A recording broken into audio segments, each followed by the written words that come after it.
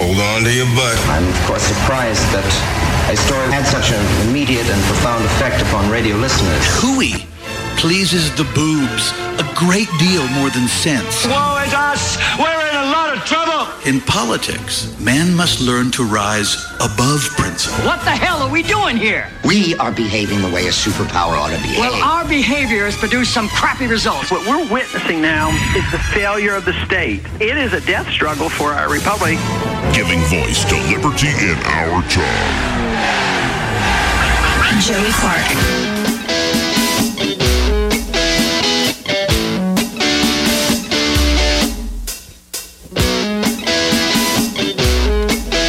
You know, folks, as we get closer and closer to Election Day 2020, which is still, 16 months away? November of 2020? It reminds me of the beginning of a dark and dank poem written, like 50, 60 years ago. There is enough treachery, hatred, violence, absurdity in the average human being to supply any given army on any given day.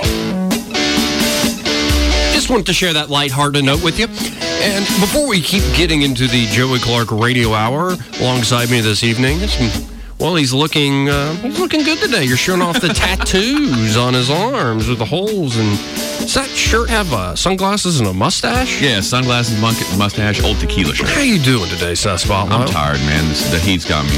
Yeah, I'm tired too. It's just been dripping all day. I stayed up way too late last night. Did you? Yeah. Ooh, lucky man. I earned it. I hate you. Yeah, but I'm not going to talk about that much more. But before we get really into things, got to follow up on the Chris Pratt white supremacist T-shirt story, which really shouldn't have been a story. It was the Gadsden flag. I don't know. The snake coiled up and it says, "Don't tread on me." Oh, okay. Yeah, but we'll get into that and all sorts of other things going on about trigger warnings and the future of the nation, blah, blah, blah, blah, blah. But first, I want to tell folks the show is brought to you by Eddie Bader with the Goodson Group. He's a top-notch realtor here in the River region. He's changed his own life by investing in real estate, and he's helping change other people's lives by helping them buy and sell homes here in the River region. And he has so many listings these days. Before I go into one of them, which is a great place out at the waters, 11 Pier Street, if you are interested and you have the time tonight to meet Eddie Bader in person, he'll be over at Baumhauer's Victory Grill this evening, hanging out with Greg and the whole Moon Pie crew.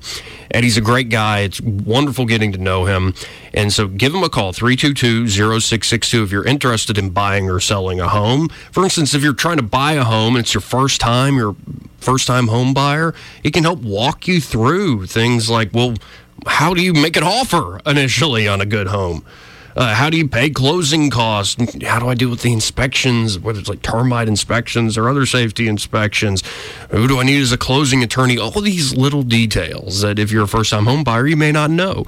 Eddie Bader with the Goodson Group is going to go the extra mile and help you walk you through that process so it goes smoothly and swimmingly. But there's this one listing he just picked up. And, my folks almost moved out to the waters. Great location, great little development. And this is 11 Pier Street, about $200,000 or so, 2-bedroom, 2.5 bath. And there's just so many things to offer. State-of-the-art kitchen with great appliances, granite countertops, big dining area, hardwood floors upstairs, 2 spacious bedrooms. I could go on, but this is just one of the listings Eddie Bader for the Goodson Group has to offer. If you're looking to buy a place like at the waters, maybe that's beyond your price range. Eddie can find you options that fit your price range, whether more or less. And if you're looking to sell your place here in this market, Eddie Bader can help you out. So go meet him at Baumhauer's or just give him a call, 322-0662. That is the number for Eddie Bader with the Goodson Group. What's that number again, Seth? 322-0662. And we really appreciate Eddie sponsoring the Joey Clark Radio Hour. I certainly do. Now, I'll follow up on this Chris Pratt white supremacist shirt. It really shouldn't have been a story in the first place. The problem here is that he was wearing a Gadsden flag shirt. It was an American, if you can call it a problem. It was an American flag. It's new, but it looked worn. Like your shirt's actually worn out, actually real holes. You didn't buy it like that, right? Yeah, I mean, 5 years of this. Right. Okay. No, but this is just kind of worn out on purpose. But it had an American flag superimposed on it, the coiled snake, and it said underneath, "Don't tread on me." Classic American symbol, harkening back to the Revolutionary War. Yeah. Okay. If I got my things right, I think that used to be the flag. No, it was a flag, and it wasn't the American flag. Okay. It wasn't anything like that, but it was a flag, a symbol, the snake saying, "Don't tread on me," was essentially, it's a very clear symbol, don't you think? Yeah. Don't step on snakes, we'll bite you. So don't tread on us, we'll bite you. And we're a little poisonous. Anyway, Chris Pratt was photographed wearing this Gadsden flag shirt. It's a well-known symbol, especially for libertarians. I have a shirt. It says "Liberty" on top, and it has the coiled snake. It says "Don't tread on me." It's very plain. It's just an obvious American symbol. Again, dates back to the American Revolution. But in recent years, the Tea Party's picked up the symbol. Gun rights folks have picked up the symbol. It all started with Yahoo News, Yahoo Entertainment News. And the story says Chris Pratt criticized for wearing a white supremacist T-shirt. Now, while the author of this Yahoo piece, what a brilliant piece it was, managed to identify the correct Chris Pratt, and it wasn't an imposter or anything, virtually every other word of the headline is in fact misleading. Now, I just ran with this story yesterday because you're always looking for stupid crap, and sometimes things people say are so absurd that you're like, well, okay, I'm going to run with that, because who the hell knows? Maybe fake news, but it could easily be true in today's weird and wild world. But here's the thing. The Gadsden flag is it's hardly a white supremacist symbol. It's just ridiculous to say that it is. But here's the problem, and this story showcases a larger problem with so-called journalists today. There was no massive public backlash for Chris Pratt wearing this T-shirt. The article cites as evidence a couple of tweets. But aside from the initial tweeter, Hunter Harris, a writer for Vulture, Tweeter. none of them come from verified or prominent accounts. We're not talking about hundreds or even dozens of tweets. We're talking about just a few tweets. There were many, many more tweets, as evidenced by the replies to this Vulture writer in defense of Chris Pratt, or taking issue with the attempt to drag him into the muck and the mud over wearing what is a common American symbol. What really should have been the headline was nothing really happened to Chris Pratt, except a lot of people thought this attempted dunk was dumb. And it was dumb. But we need a name for this sort of noxious trend in clickbait journalism, where journalists, so-called journalists, write up these stories based on nothing more than a few tweets from a few nincompoops and asshats. This writer here, Robbie Suave, what a great last name. Suave. It really is his last name. It's a great name. Met him last summer. Really? Yeah, at that conference I went to. Great, good guy. He proposes the black aerial effect. But this is, I think, a terrible trend. Now, this story segues into another story that's out today on Town Hall, which Matt Drudge linked on the Drudge Report, because the story is about Matt Drudge. And if you're going to have a website that gets billions of views a year, I mean, you have to share your own press, right? And this writer in Town Hall is suggesting that Matt Drudge's vision for the future of media and journalism has come true. What do we mean by this? Well, in a word or two, it means no gatekeepers. No gatekeepers whatsoever. Now, what spurred this author at Town Hall to write this? What do you mean, gatekeepers? Editors. People that make sure you're not lying. The news director. Just all sorts of people that oversee the journalist and the writers and talk hosts and these sorts of things. Is that why half the crap you read is just like a crazy headline? Right. Well, here, let me read this story. Okay. It starts with this, and it comes back to Montgomery, folks. Aren't we so proud that we have the SPLC here in Montgomery, the Southern Poverty Law Center. Now, I've met lawyers from the SPLC before, being out on the town, and I think they are doing good work, say with the prison population. Certain things do need to be checked on. Sometimes lawsuits need to be filed. But in general, I find the SPLC to be an overwrought partisan hit machine. I don't really have any ill will to anybody working over there. I just find, well, here's an example. Quote, bringing these groups together is beyond irresponsible. It is essentially conducting a hate summit at the White House. This is what the Southern Poverty Law Center proclaimed Monday morning regarding President Donald J. Trump's social media summit last Thursday. Now, the summit didn't go great. There was like yelling at journalists, and it's just like, just shut up, Sebastian Gorka. I know you're a smart man, but why are you about to get in a fist fight with a nerd from CNN? Really? Really? Anyway, you would think based on that line from the SPLC, like Trump had invited David Duke to the Rose Garden. But no. It was actually Trump invited journalists, bloggers, and, humorous people, comedians, all these sort of folks that make memes and whatnot, invited them to the White House for the social media summit. And this writer for Town Hall says this is Matt Drudge's vision of the world. It is the vision Matt Drudge started in the 90s. And what does he mean by that vision? Well, in 1998, Matt Drudge gave a speech before the National Press Club in Washington, D.C., in which he mapped out this vision of the future. He dreamed of a national press, free of editors, and beholden not to corporate masters, but driven by the ever-industrial and entrepreneurial spirit of the American citizen reporter. Sounds so lovely, doesn't it, folks? Back then, after taking the lead on the explosive Monica Lewinsky scandal, Drudge told the press club that, quote, clearly there is a hunger for unedited information, absent corporate considerations.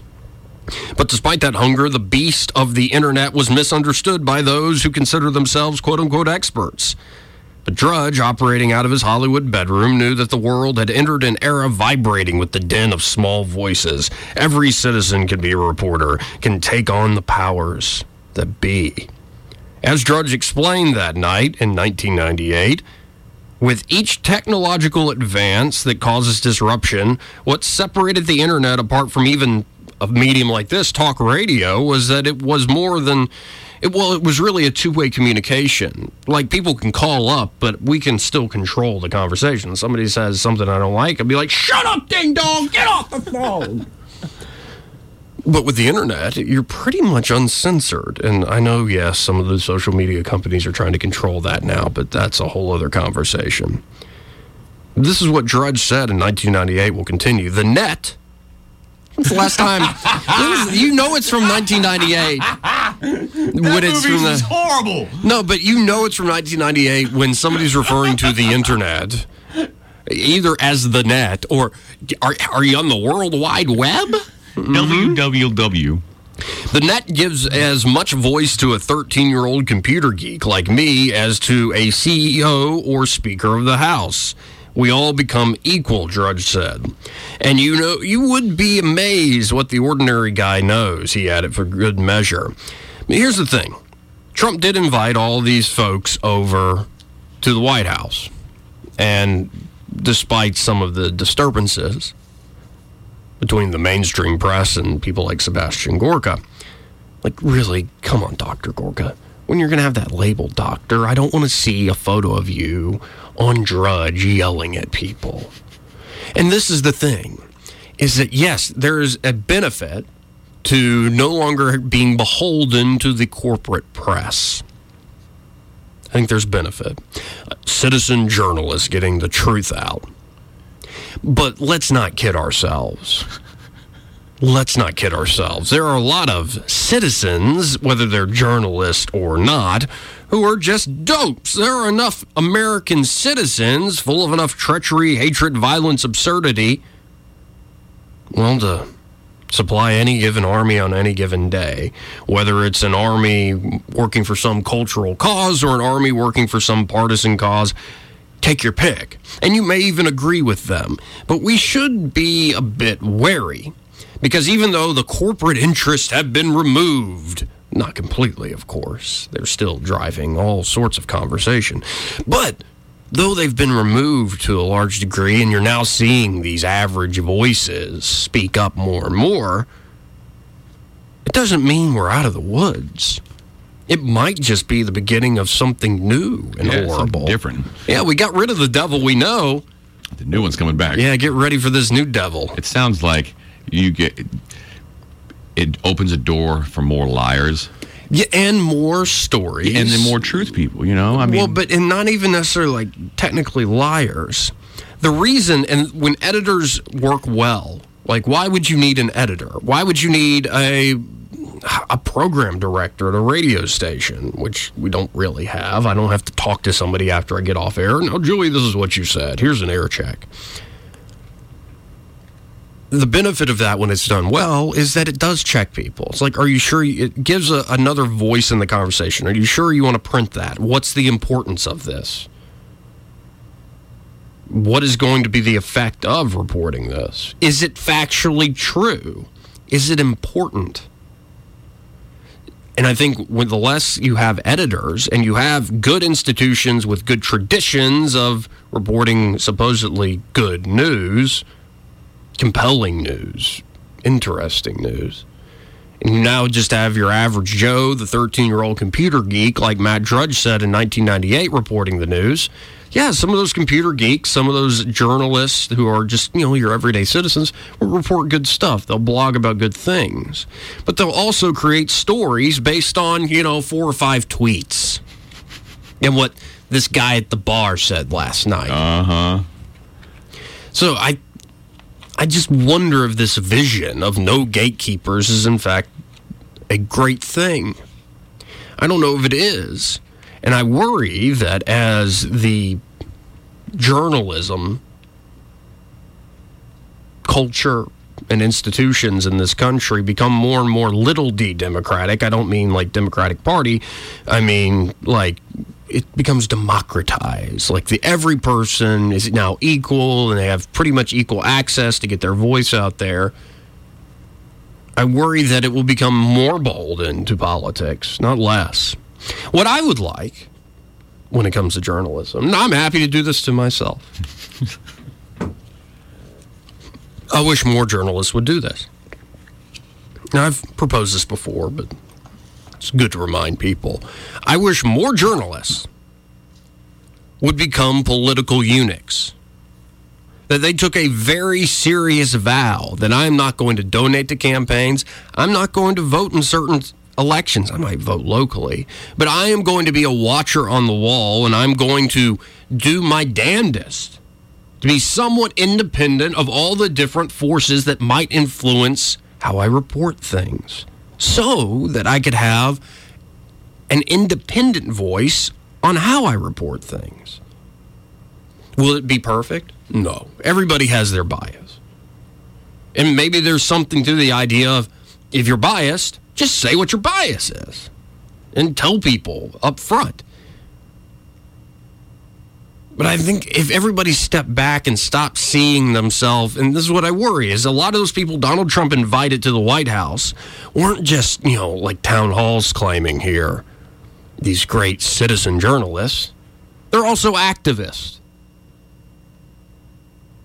And even if you agree with their activism, do you really want all your news to come from an activist who has an axe to grind and who has an agenda? Again, even if it's an agenda you agree with. Because it's very possible, and I've seen it time and time again, I've seen it in my own life, that when you surround yourself in an echo chamber and you're only getting your information from people who share your goal, and I don't mean some ideal, I mean like a practical political goal, are you actually going to get the truth? Probably not. I hear people claiming all day, fake news this, fake news that. I want to be enlightened with the facts. No, you don't. How many of us actually want the facts? I doubt it. I think most of us actually want to hear what makes us feel good. You can't handle the truth. Right, yeah. It's like seek and you'll find that the truth is rarely pure and never simple, and that you really weren't looking for the truth at all. You're just looking to confirm what you already thought. Nothing's pretty on the inside. It's like Bill Burr used to go on, especially he was on a roll in 2016. They're like, why aren't you more engaged in politics? He's like, yeah, because all you idiots go to I'mRight.com and you find something that somewhat makes you feel like you're correct, but no. When I look at all sorts of issues, and this is really where I'm at, I'm so freaking frustrated with the news cycle, and I sound like a broken record, yes, and I need to be more than frustrated. I am taking notes. Thank you very much, ladies and gentlemen, and all those in between. But I would like us to seriously tackle very complicated issues in this country. I would like us to tackle immigration. But when I look at immigration, and I think of immigrants coming here illegally, coming here legally, it's a messed up system. It's a crap system. It has been that way for decades. And when human beings are looking for a better life, and they take advantage of a crap system, you're going to punish them? No, you should punish the crap system and throw it out. When I look at the symbols upheld in immigration, like Donald Trump is right now doing a rally in Greenville, North Carolina. And rallies very similar to like the one happening tonight. He would bring up the murder of Kate Steinle. That story is true. There are immigrants who came into this country illegally, illegal aliens who committed crimes against American citizens. That story is true, and it should not happen. What baffles me is people commit violent crimes in this country and we deport them instead of throw them in jail.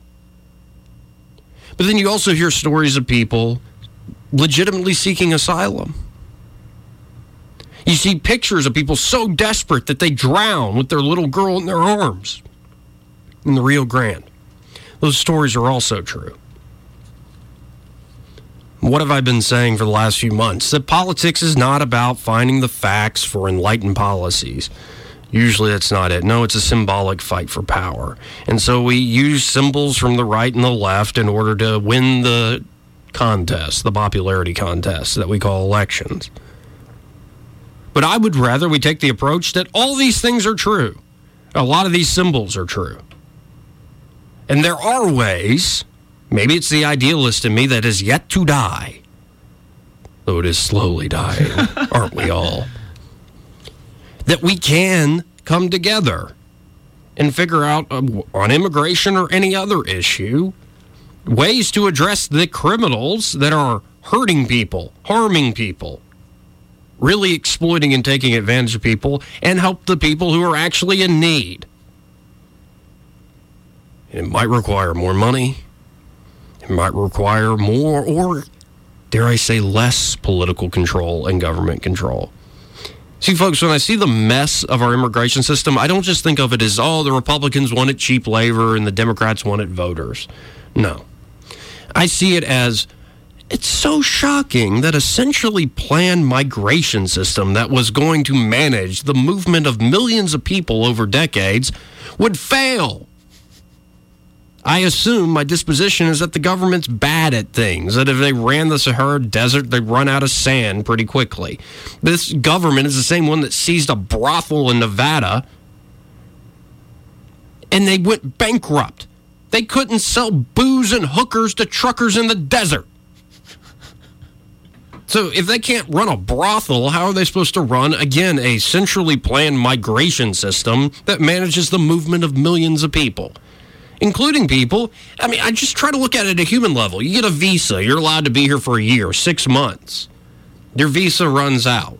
You know you're not going to be able to get it renewed, but you've been in America for 6 months. America's awesome. Despite what some people, mostly on the left, but some people on the right, how crappy this place is.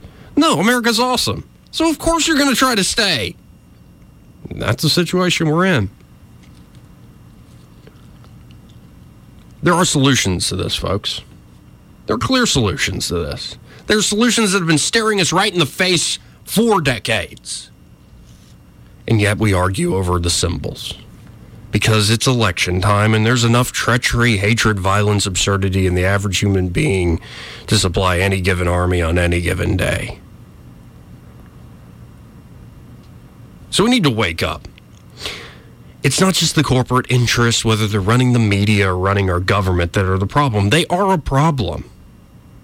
But if we really want to solve the problem, we need to understand, well, this tried and true truism, the tyrant in you is the tyrant in me. And a citizen journalist is just as prone to be corrupt and an activist with an axe to grind as some major corporation. Just the corporation has more money to grind their axe.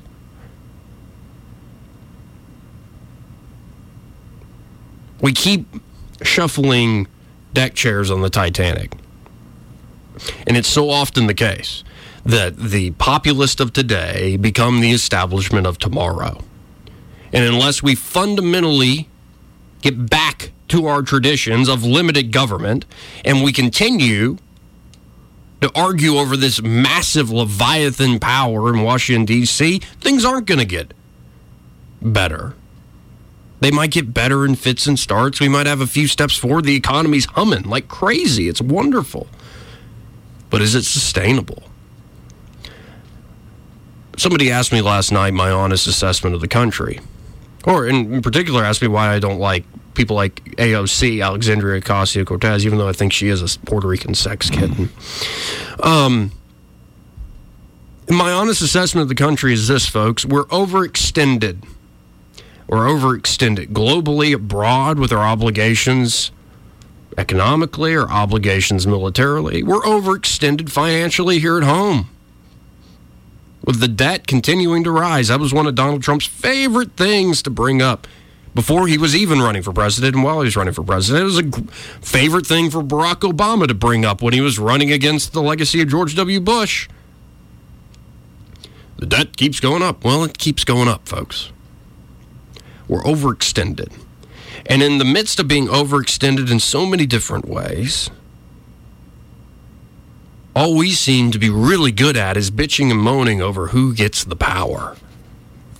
It's a sinking ship, though. It's a great country.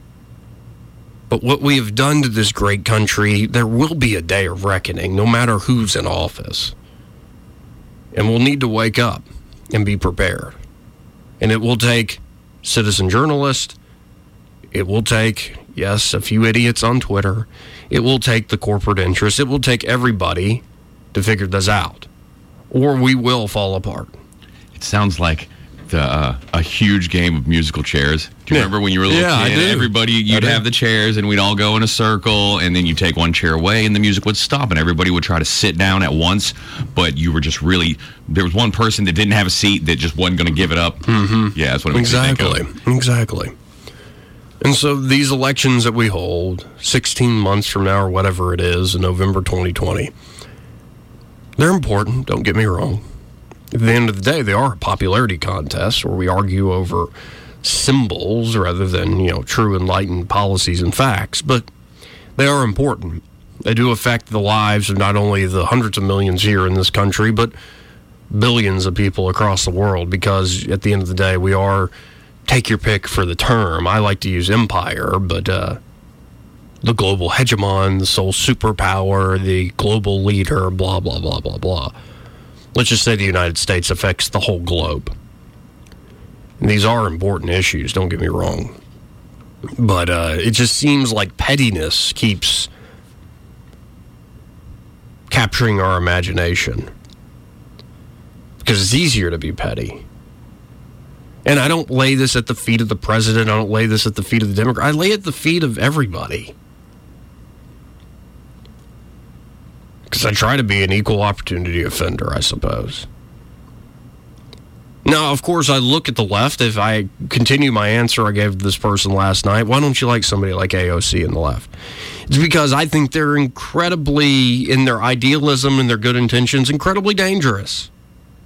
What I hear from the left these days is the world is full of inequities and inequality. and legacies of bigotry and exploitation. And here's the thing, folks, to a degree, that's somewhat true. And it's one thing to point those things out and go, how can we practically solve these problems where they do exist? But here's the other thing. A lot of the perceived inequities and inequalities aren't true. Or the ones that do exist don't exist because of bigotry or exploitation, but just because, well, life is unequal. Even if you give everybody the same starting position, there will be different outcomes. And those who find success are able to find more success. It grows exponentially. Once you meet that one opportunity, you have all these other opportunities. And those who don't meet that first opportunity usually don't get new ones. That's how life works.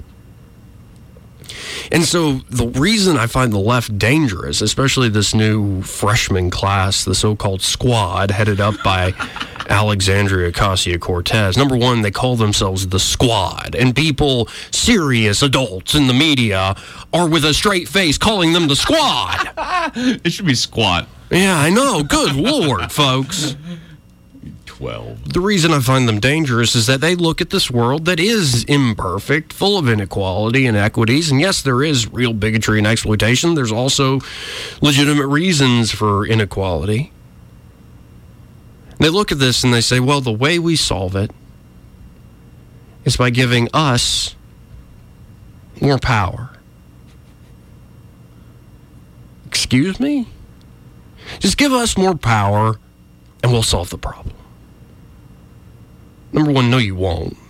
Number two, you're not even living up to your own creed. Because if I give the central government more power, that's a massive inequity. Massive form of inequality.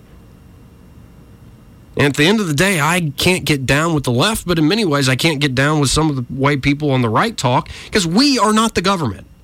Yes, it is a country of, by, and for the people, but the literal, actual people with their own lives, their own interests, their own families, and local communities, and their own structures. And that's what we have to get back to. You know, you shared a photo the other day, either it was this morning or yesterday. You said it was your favorite photo of you and the little one with Rose. Oh, man, that is such a good picture. How old was she in that picture? Like a couple days. Just a couple days? Yeah, a couple days. Not old at all. And for folks who don't know what we're talking about, it was a photo of Seth asleep on the couch. And just got back from the hospital. I had my arm over my head. I was passed out, and my kid was right under my arm. Right in the nook of his arm. That's, not to be too romantic, how we solve our issues, folks. It's not by saying we are the government and overstating how important things in politics are. We need to get away from being such a political society, hell-bent on more and more stuff and money on the one hand and more political power on the other. We need to get back to family formation. We need to get back to taking care of the people right within our circle locally. We need to get back to actually talking to people rather than these weird avatars of people that we talk to online. People need help, man. They really need that. They do. That's how we get back and find our footing, in my humble opinion. I didn't expect to be so serious tonight, but, you know, I see this rally going on for Trump, and he's continuing his feud with the squad. Though I'm not like, he can do no wrong. I just hope if he does get reelected, he makes a turn for the best, because he does have the capability of doing it. I hope he makes a babyface turn and really starts doing great things for this country that defy the expectations of people who voted against him and people who voted for him. That's what I hope for, is some sort of surprise, no matter who's elected. Something that actually works us towards a better future. But we got to hit this break. I've talked and blabbered for too long. We'll be right back. Joey Clark.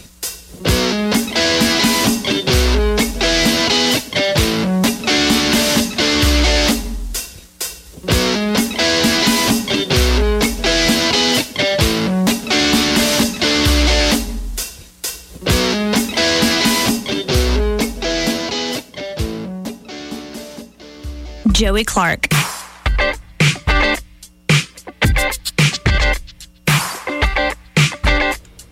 Welcome back.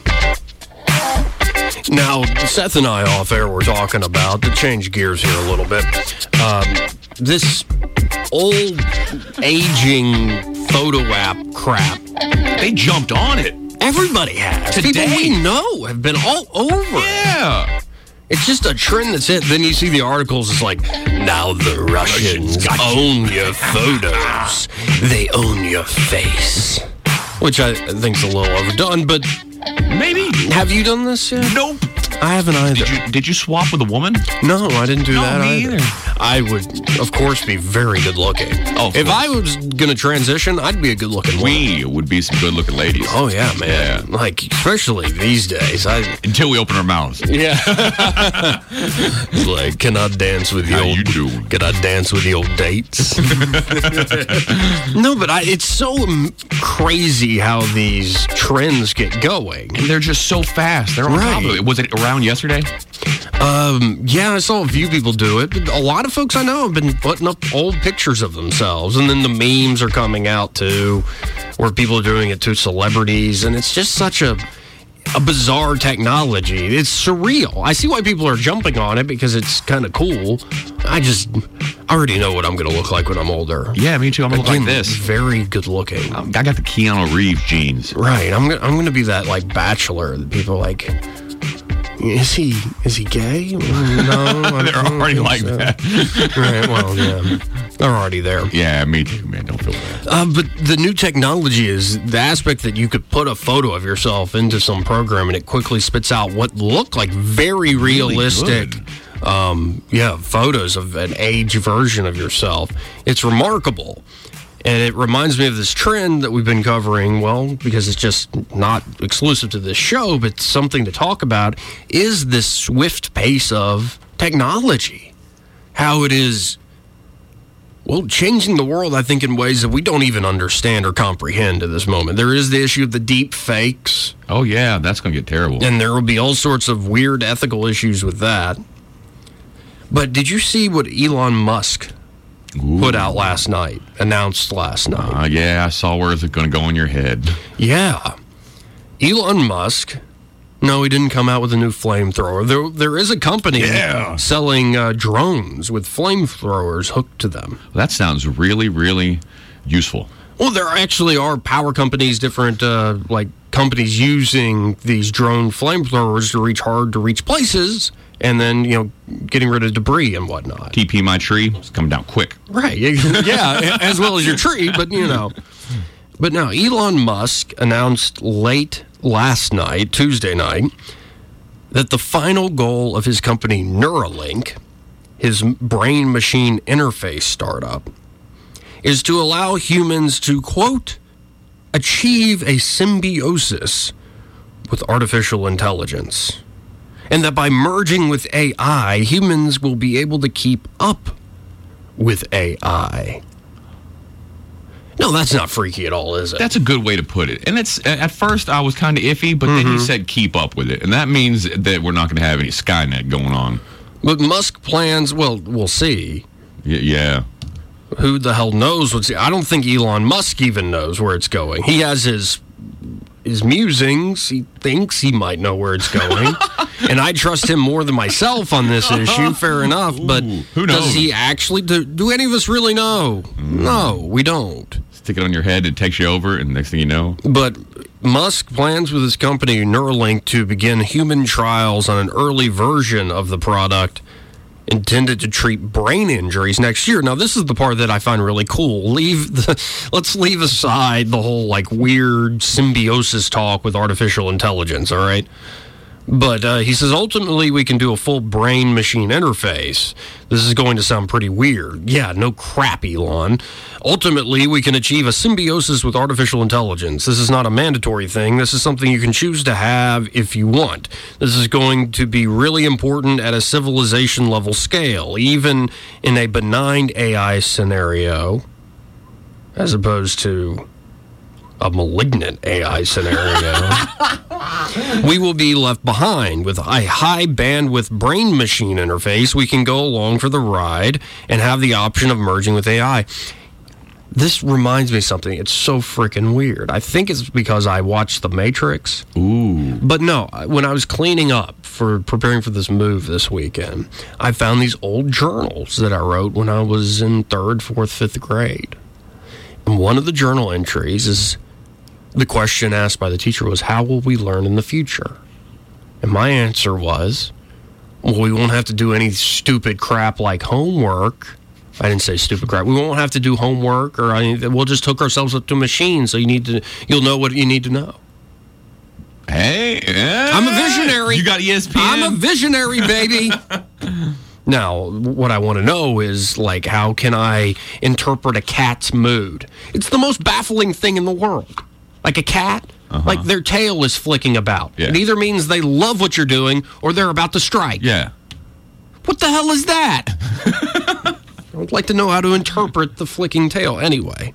But I like this idea. Musk is known for his lofty promises. SpaceX has been a success largely at this point. I'll go to space, but I'm not going to do that. But I like their more short to medium term goals, Neuralink. They want to be able to create a chip that can be implanted into the brain, not to be, symbiosis with AI or Google's database or whatever. No, it's to treat brain injuries and diseases, things like paralysis, Alzheimer's, and dementia. And, as I get older and, say, grandparents I know or just people I know are succumbing to these diseases, anything that can help in that regard, anything is better than nothing. It's one of our worst problems as a human race, is forgetting. Like, how much knowledge is there that we lose when people get things like dementia and Alzheimer's, or just when at the end of the day when somebody dies? It's terrible, man. And how much is lost in the sense that people who are still here forget? Yeah. And even if they're not, I forget all the time, and I don't have Alzheimer's or dementia or anything like that. I don't have amnesia. But you just forget information. Like, I don't remember those things I wrote in 3rd grade. That's why finding those journals was so cool in many ways. And then it does sort of jog the memory. You're like, oh, yeah, I kind of remember these things. So if there's a technology that can help us remember, help us preserve memories, help us preserve knowledge going into the future, that would be a massive advance. A massive advance. And it could also help us sift through this thing we now know as the internet. In a way, the internet is a tool, but it's also more than that. It's becoming like its own thing. Like it's a space alien or something. Lawnmower Man. It's unreal. But Musk is talking about he wants to get FDA approval for the implants. Unless we have some sort of brain-machine interface that can solve brain ailments of all kinds, whether it's a accident or congenital, any kind of disorder or a spinal disorder, we can solve that with a chip, says Musk. This is something most people don't understand yet.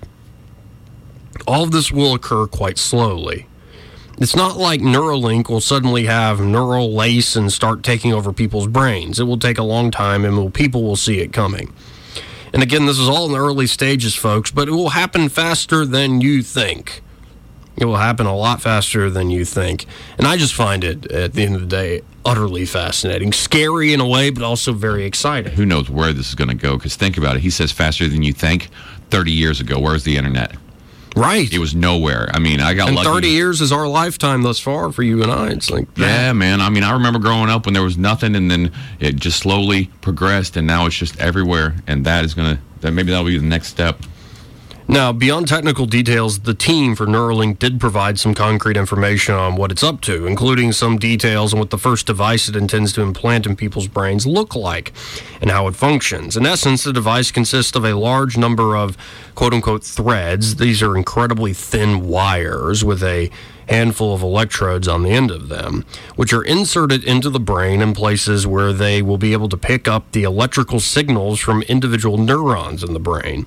A system on a chip that receives and interprets all the data from the threads, and a pod worn behind the ear that then relays the data via Bluetooth to a phone or other device or another device running the actual software that uses the neural data these chips are receiving from your own neurons. In its current form, each chip carries 1,024 electrodes worth of threads, which is already good for around 10 times more data acquisition than is possible with current medical devices, such as those used to treat Parkinson's. Due to the small size of the chip, just 4 millimeters by 5 millimeters, the team believes it may be able to implant up to 10 of these chips in a single brain, but it plans to start with just 4 chips in their initial human trials. Oh, this is nuts. Okay, Bluetooth is the most unsecure thing on the planet. What happens when your head accidentally Bluetooths to your phone instead of your ear, you know? I mean, and it just takes one guy with the same kind of idea to be like, hey, what do I have to do to get that signal to come to me? And then I can be in your head. Well, Musk says that the first human clinical trials, what they'll be trying to do, these trials will start at the end of 2020.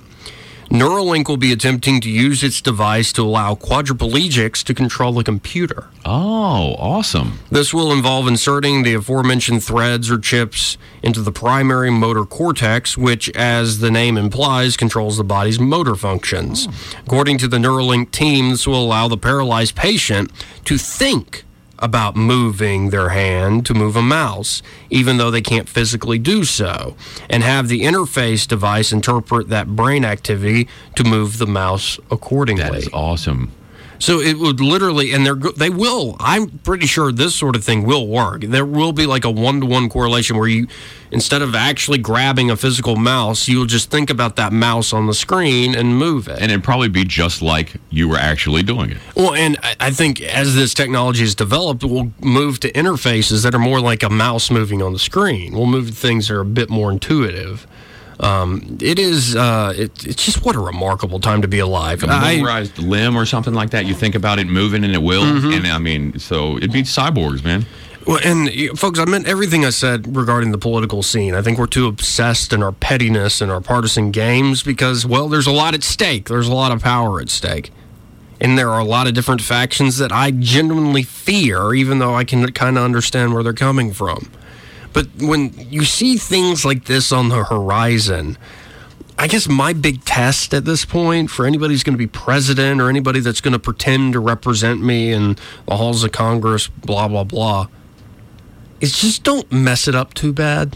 Care about humanity. Right. Let's just generally allow people to be free to experiment with these things. Let's not start any major wars. Let's not continue to back ourselves into what I think could be economic catastrophe with our loose monetary policy and massive debts. Let's just get back on the straight and narrow, get our house in order so we can allow people like Elon Musk and other brilliant names that we don't even know to keep creating the future. I want to go to the moon before I die.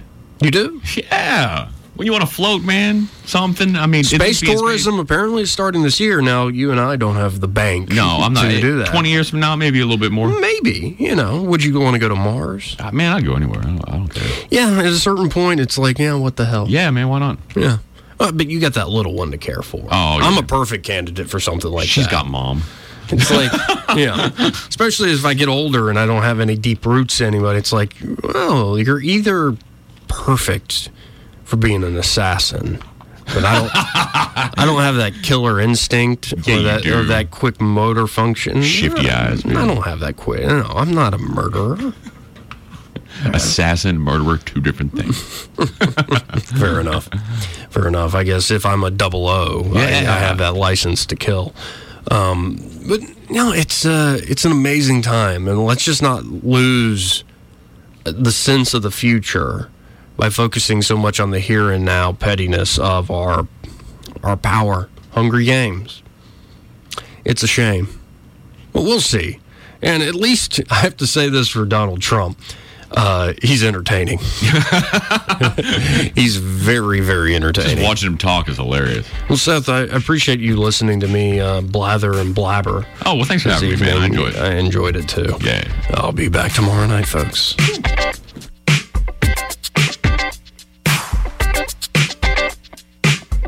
Joey Clark.